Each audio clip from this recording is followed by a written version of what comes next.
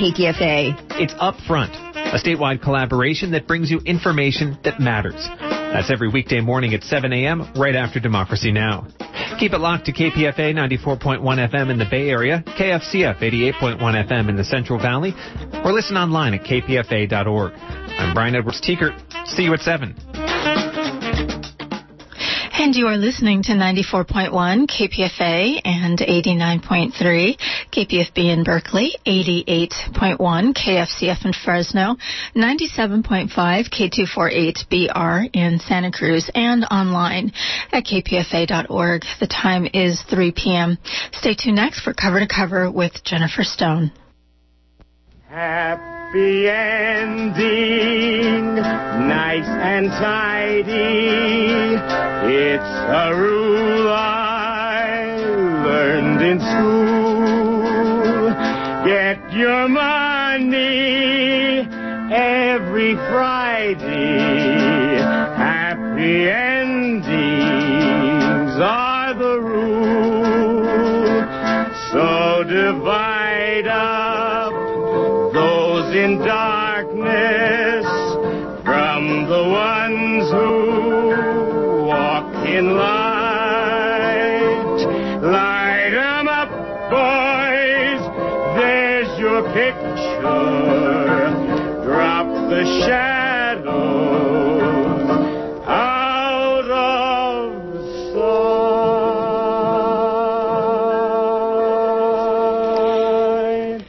This is Jennifer Stone with Stone's Throw. Today is March the 22nd, 2016. It's still International Women's Month.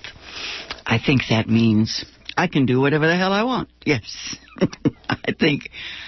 I think I really wanted to do something heavy today and tear myself away from this incredible nonsense on television.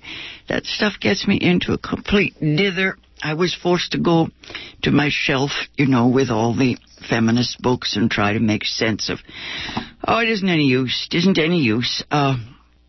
Same old, deja vu. Everybody wants to get into the act. They were all jumping around, tearing each other apart. It was like a soccer match there at the, I guess there are the speeches. I don't know. Infantile behavior is probably not the worst thing, although I like it better when it's the British Parliament. At least they're still working with language. I remember back in the day, the fuss over politicians. This past Friday night, I was doing a little reading at a place called Stonehenge, and we were celebrating the 60th anniversary of the reading of Howl, Allen Ginsberg's Howl. It was first read in the little theater there on the corner of Shattuck and Stewart. So we did it all again. We read it again. One gentleman read part of it in Swedish. I liked that. Anyway, it seemed like a good thing to do. I was amazed at the wave of nostalgia that came over me. I cannot believe that 60 years ago I was right there in that space. Entirely different space then, of course. I think the most political play we did there was Ibsen's Enemy of the People, rewritten by Arthur Miller, updated. Fascinating that the play was so contemporary, written in the 1890s, and it's all about poison in the water. Sounds pretty now, right? A local doctor in this small town, he wants them to clean up their act, but the city fathers, pillars of the community, won't have it. I remember I played the wife. Anyway, David Carradine was one of the pillars of the community. He must have been 21. Never mind. It was it was fun. A good time was had by all, and I guess there's nothing wrong with nostalgia. It's just that, yes, I'm afraid I don't think time passes. I think we do. That's it, right. I remember in the 1950s, Adlai Stevenson. That was the first time I paid attention to the political brouhaha. I remember the people I knew, they bickered about Adlai Stevenson's style. They didn't think he was a man of the people, you know. What do we say these days? He didn't look like the kind of fellow you'd want to have a beer with. Eleanor Roosevelt drove with him through Harlem, I think it was, and he was not comfortable. She saw that he couldn't respond to the people who approached the car. You know, he couldn't reach out and touch someone, and she said that's when she knew that he wasn't going to win the election.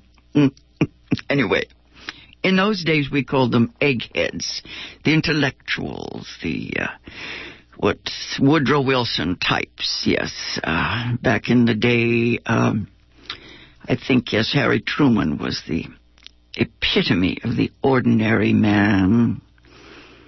I guess this present situation, I keep saying it's either a Roman farce or a Greek tragedy. I guess it's serious. I guess it's real. I'm still unable to get my mind around it. It just doesn't really seem real. A lot of the pundits are saying that it's serious, that the dark birds of history are hovering over us, that the shadow of fascism looms. Who said history doesn't repeat itself? I think history doesn't repeat itself, but the people do. With the same personalities and psychologies and pathologies.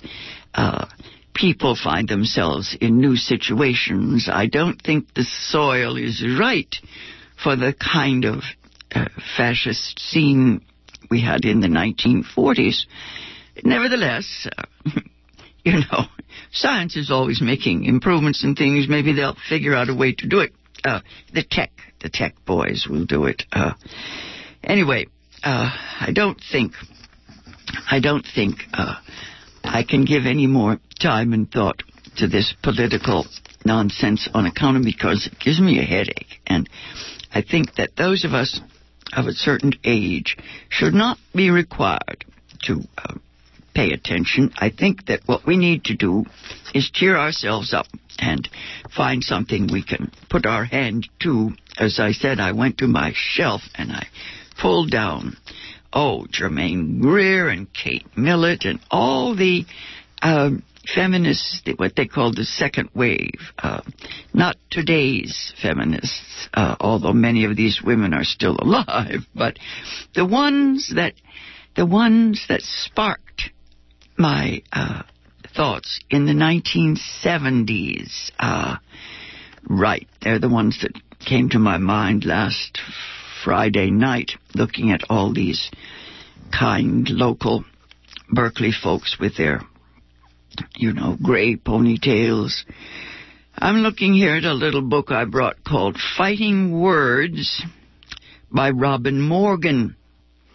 Robin Morgan was a very special feminist, wrote for Ms. Magazine. Gloria Steinem was her, her mentor? No, she was a promoter, right? Gloria Steinem. Fighting Words, a toolkit for combating the religious right. I love these little books, I think we need these bumper stickers, these slogans. Nobody has time to read an essay anymore. They just say, well, tell me about it.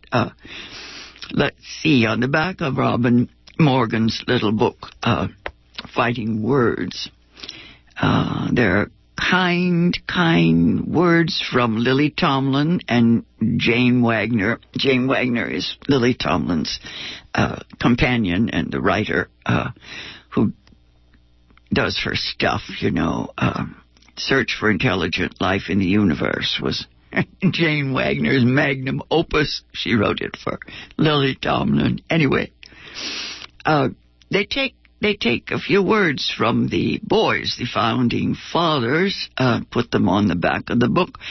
Thomas Paine, quote, "My own mind is my church." I said, Alice Walker says, I don't have it in front of me, paraphrase. She said, any God I found in church, I brought in with me. Here's James Madison. He says, religious bondage shackles and debilitates the mind. Thomas Jefferson. Question with boldness even the existence of a God. Now, this nonsense about America being a Christian country, I don't know. I guess it's a little too late to deliver a liberal education to these politicians. Obviously, they're not interested.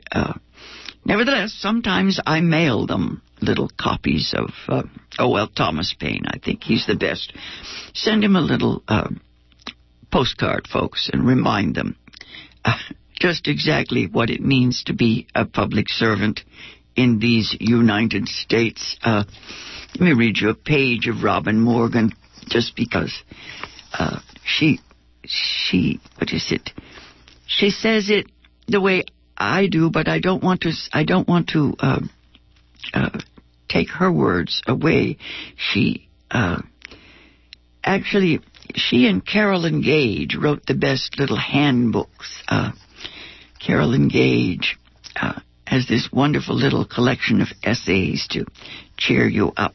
I'll bring that next time. Anyway, Robin Morgan's introduction to Fighting Words says, it is happening here.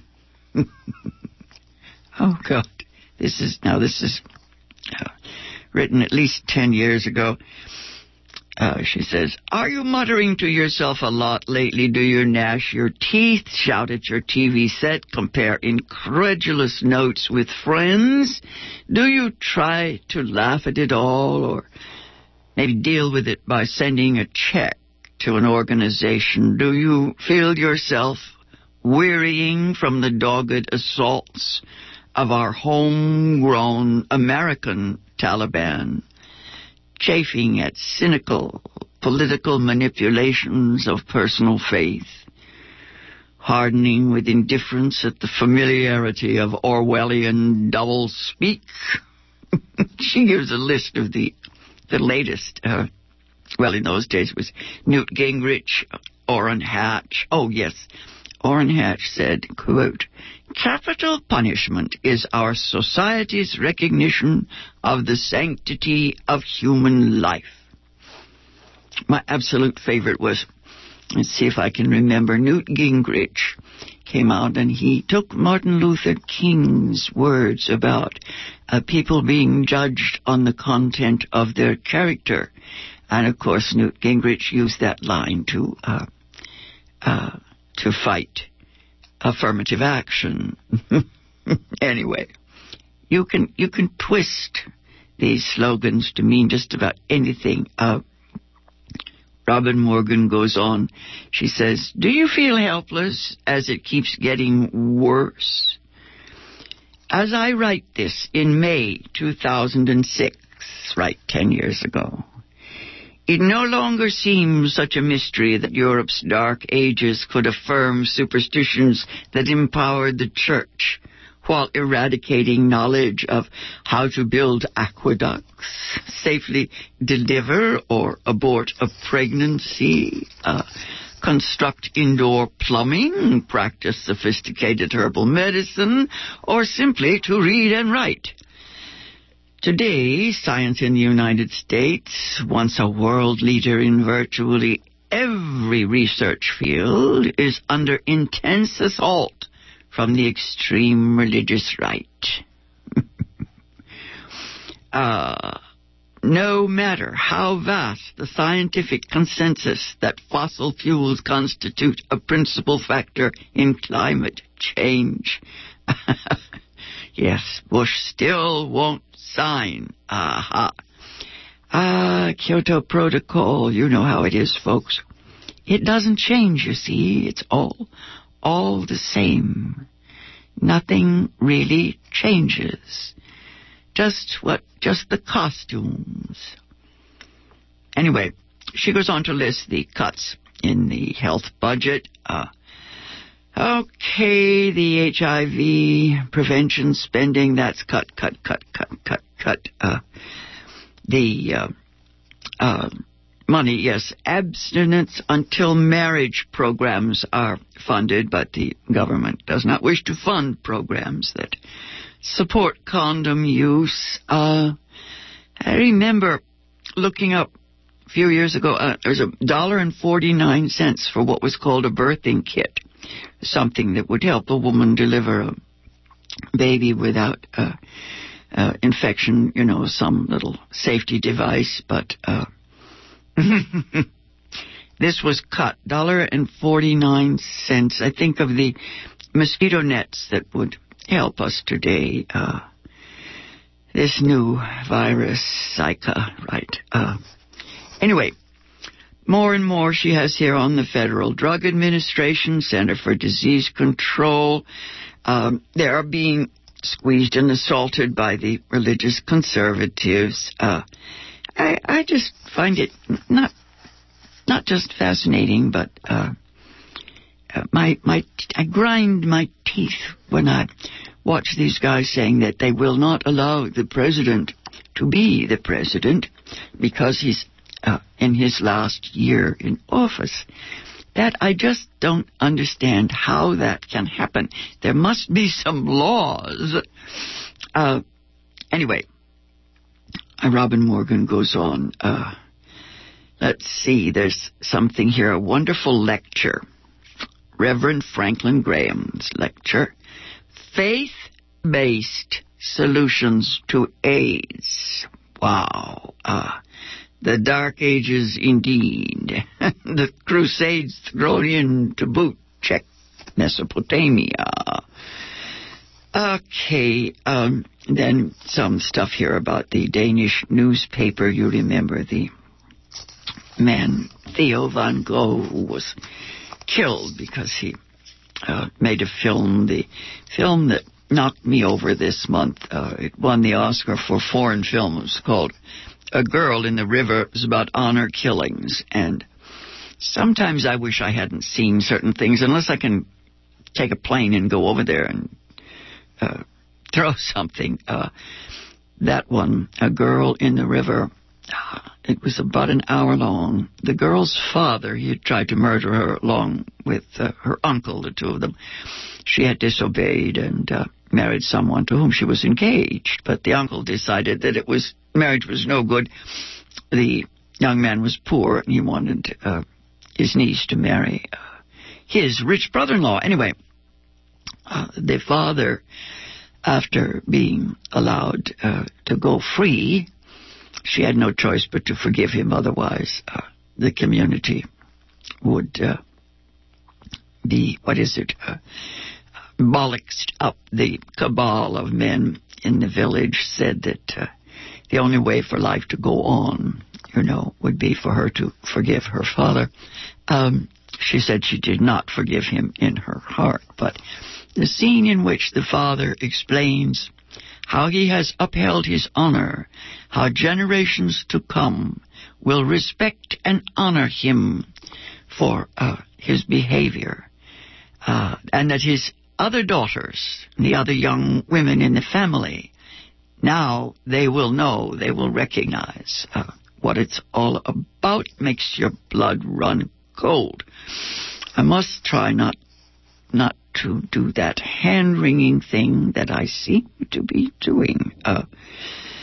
Okay, hung for witchcraft. Okay, I'll save the rest of Robin Morgan.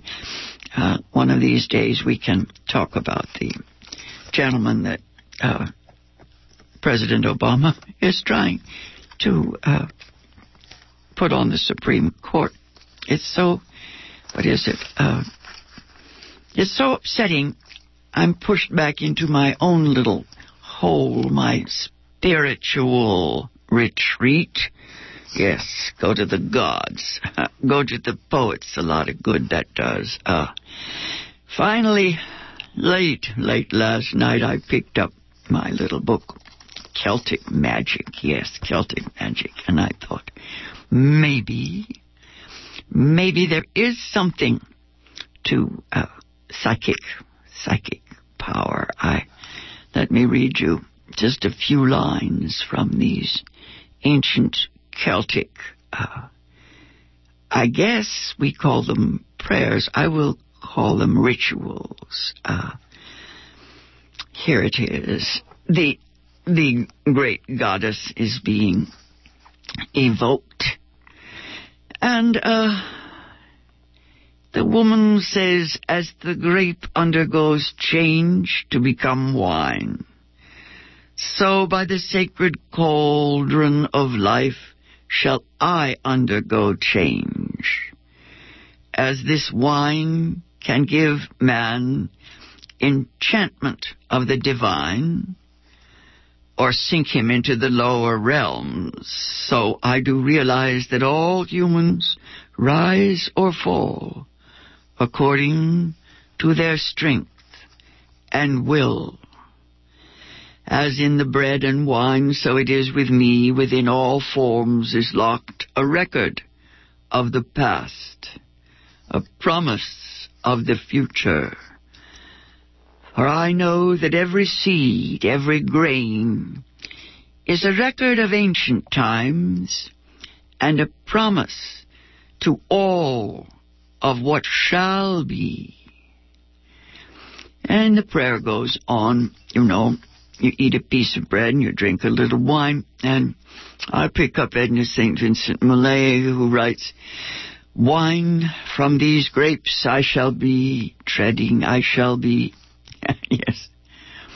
Treading morning, noon, and night until I die. I call upon the Blessed Lady, Queen of the Harvest, the giver of life.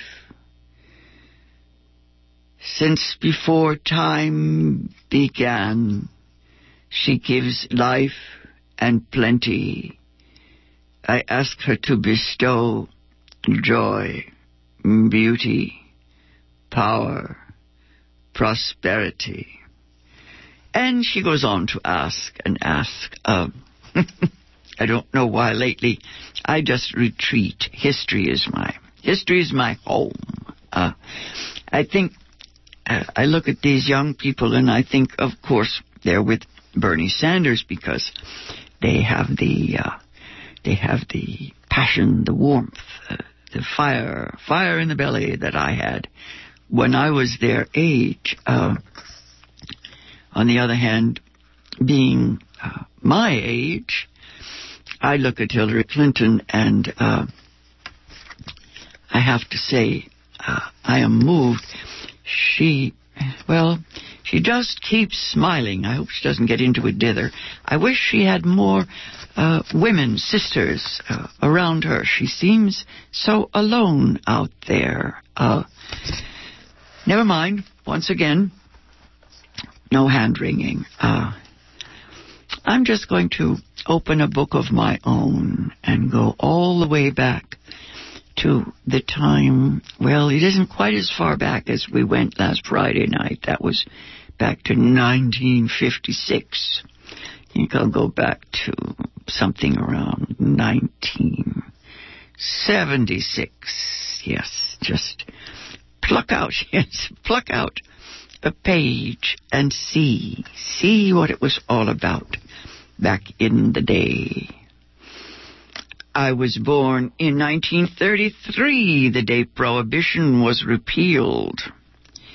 A national holiday, right, yes. December the 5th, 1933. Everyone got drunk. The nurses brought my mother gin in a finger bowl. 1933 was also the height of the Great Depression. I always thought there's a distinct relationship between alcoholism and depression. A brain boiled in booze goes soft. The bottom falls out. Of course, the Great Depression was the economic depression of the 1930s, in which I was born, not the psychic depression of the 1970s, in which I live today. Between that depression, the economic, and this, the psychic, there was World War II. Before that war, it was the money that mattered. After that, it was the mind that gave us trouble.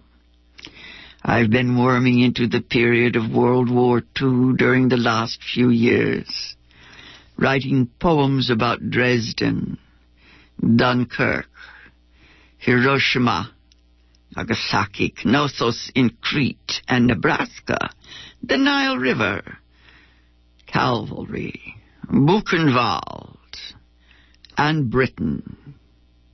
In Britain, there was Winston Churchill. He demanded an unconditional surrender, so the war went on and on. Those were the years of my nymphhood, the period between the age of dolls and the age of despair.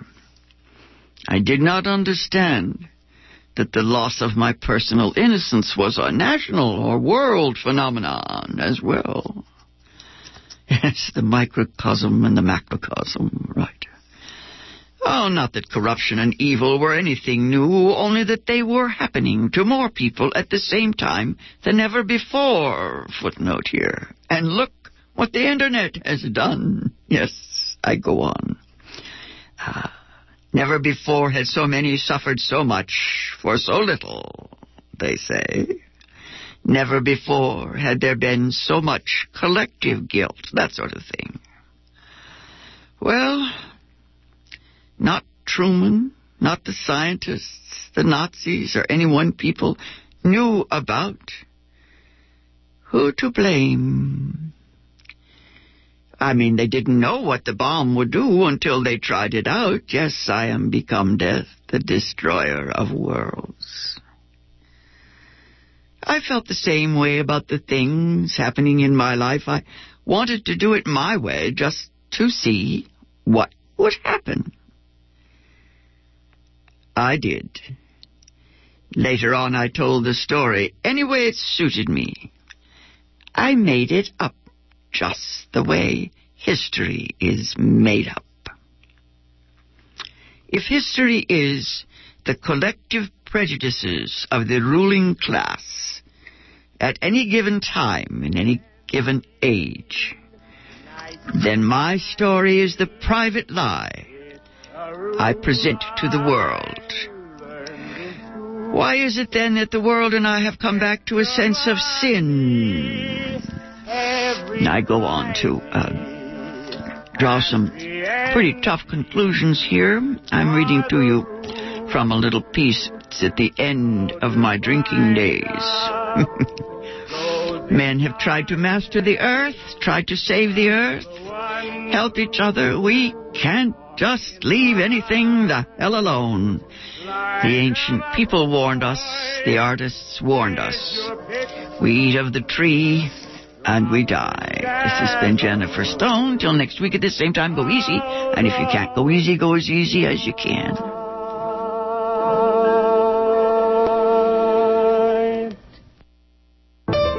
Did you know that Vandana Shiva, the physicist, environmental thinker, global activist for food and gender justice, that Vandana Shiva, was recently, bizarrely, attacked by the New Yorker magazine?